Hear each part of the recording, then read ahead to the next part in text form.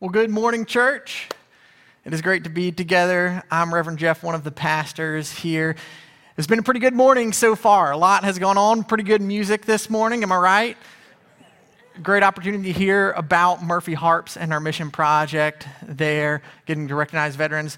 A lot goes on here at Northside Church. It's a busy place.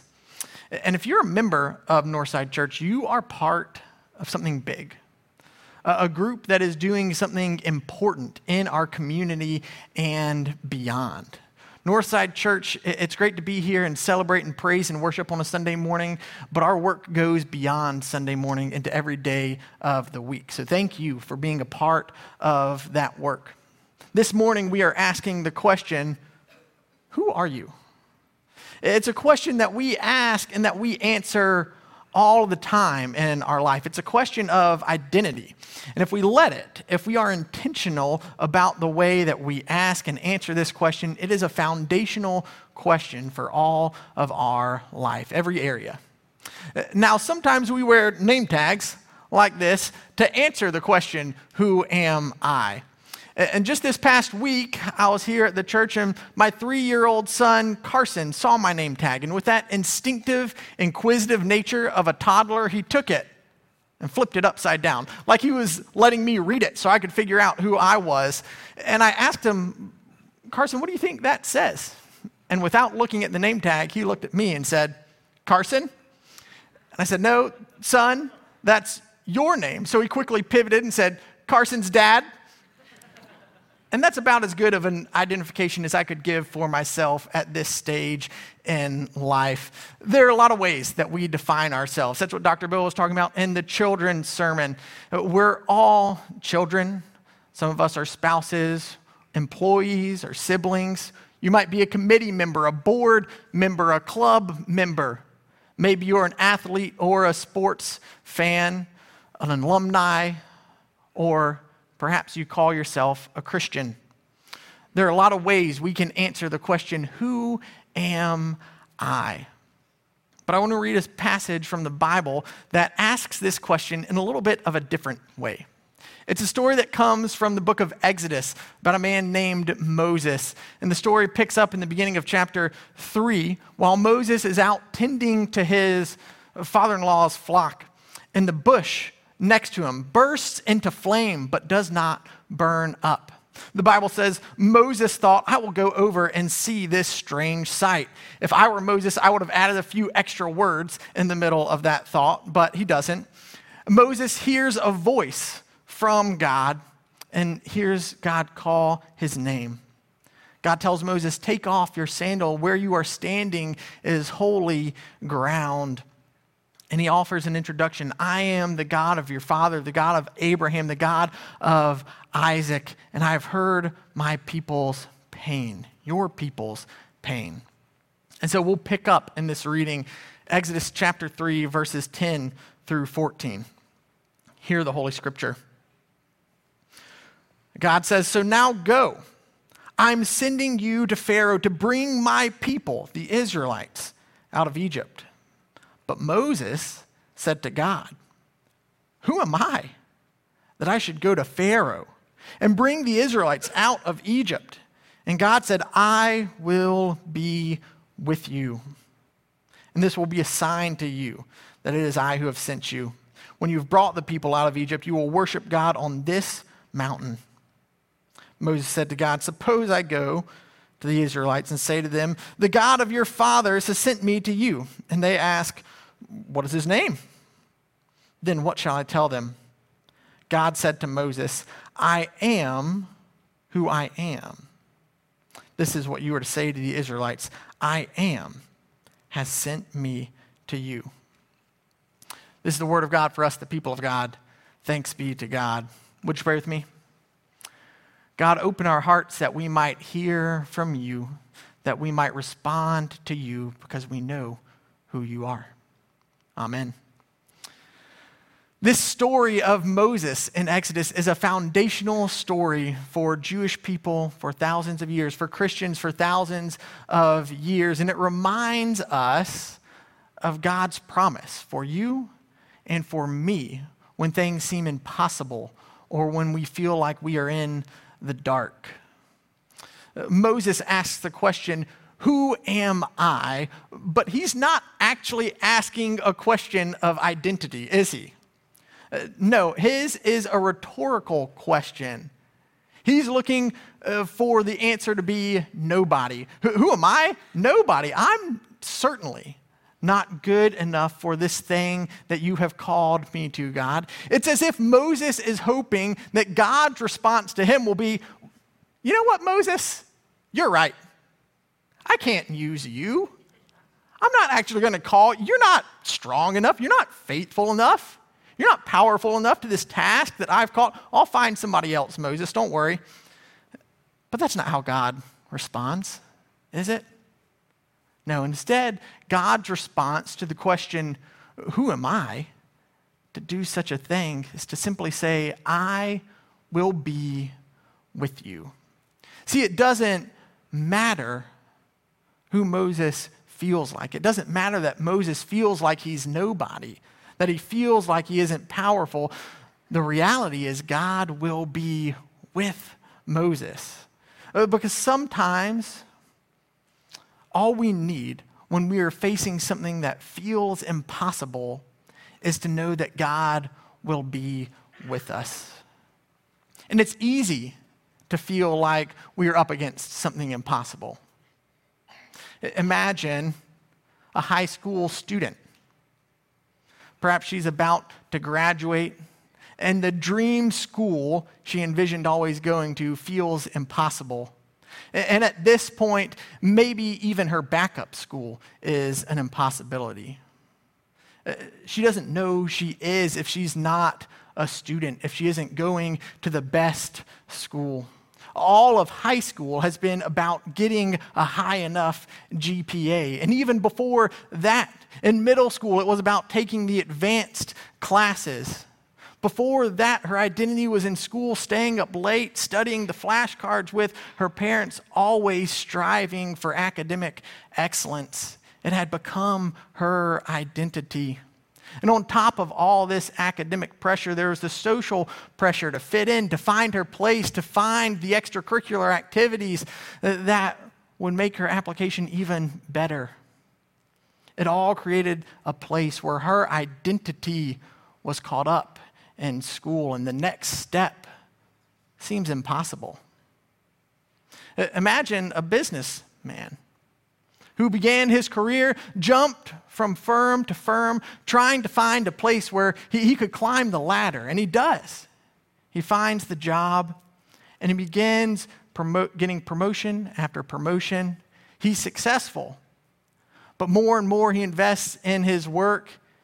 He spends countless days on the road, nights taking clients out to dinner. Every morning he wakes up early to prepare for the work ahead of him. He burns the candle at both ends, staying up late, but the notifications, the emails from the coworkers and the clients, they never stop. And he might go out to a party. If somebody asks him, well, what do you do? He's proud to respond. He's proud to talk about this job. But when asked what he does outside of work, he's at a loss for words. He doesn't know who he is because his identity is wrapped up in his job. Finding something more begins to feel more and more impossible. Or imagine a parent who has kids that are out of the house now. For the last couple of decades, every decision of the parent's life is about that child. When do they wake up? Where should they live? Where should they go to school? What activities to be involved in? How do I get one kid to this place, another kid to the other place? How do I keep this kid happy? How can this kid be successful? Who will my child be? All the while forgetting to ask herself, who am I? So exhausted and drained, sometimes she feels lost in her own skin. And this next stage of life, which should have so much hope, is scary to imagine. Sometimes the future is impossible to imagine. For each person, for each of us, sometimes the way forward feels impossible and feels difficult. Sometimes the world around us feels dark. There are pressures from all over, and we ask ourselves the question, who am I? And instead of answering that question directly, God says, I will be with you. No matter what is before you, no matter what impossibility is before you, God is with us. God is not dismissing Moses by not answering this question directly. God is not trying to say that Moses is not good enough. Moses is trying to make the case that God cannot use him. Yet we see by God's response that God's saying no matter what we are called to do in life, no matter how small we feel, God will be with us and will take us through what's before us. So Moses, still uneasy to what he's called to do, pushes back again. Have you pushed back on God multiple times before when God has called you to something? Moses takes a different approach. He says, okay, but who is sending me really? What is your name? And God says, I am who I am. Some translations say, I will be who I will be. God is, period.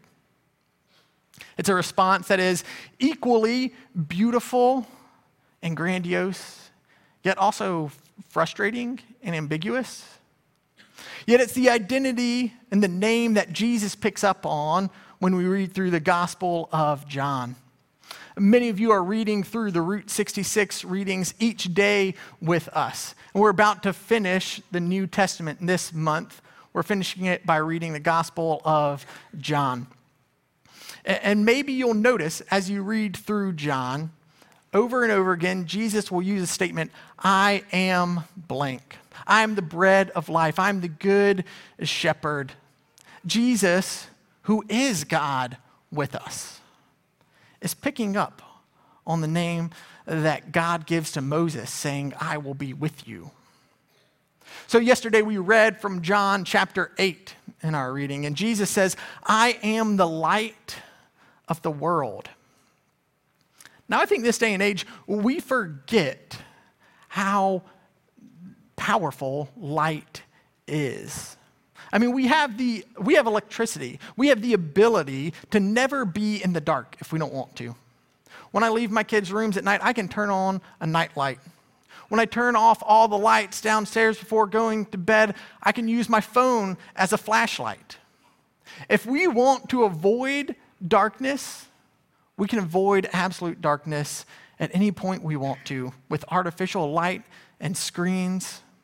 But this artificial light, the screens, they can't get us through the true darkness of light. Can we? Can they? Jesus says, I am the light of the world. And I think he's connecting his identity to the identity that God gives in the story of Exodus. But he's also referencing an event that every single person present would have known about. The festival, the Feast of the Tabernacles. It just happened the chapter before. And it was said that in this Feast of the Tabernacles, one of the 3 holy festivals that Jewish people would celebrate each year, in the temple court, there would be 4 large lampstands. And these lampstands were so large, they were so bright, it was said that every single courtyard in all of Jerusalem could see the temple during this feast. In a time when people could not produce light for themselves, they could always see the temple. People could always see that God was with them.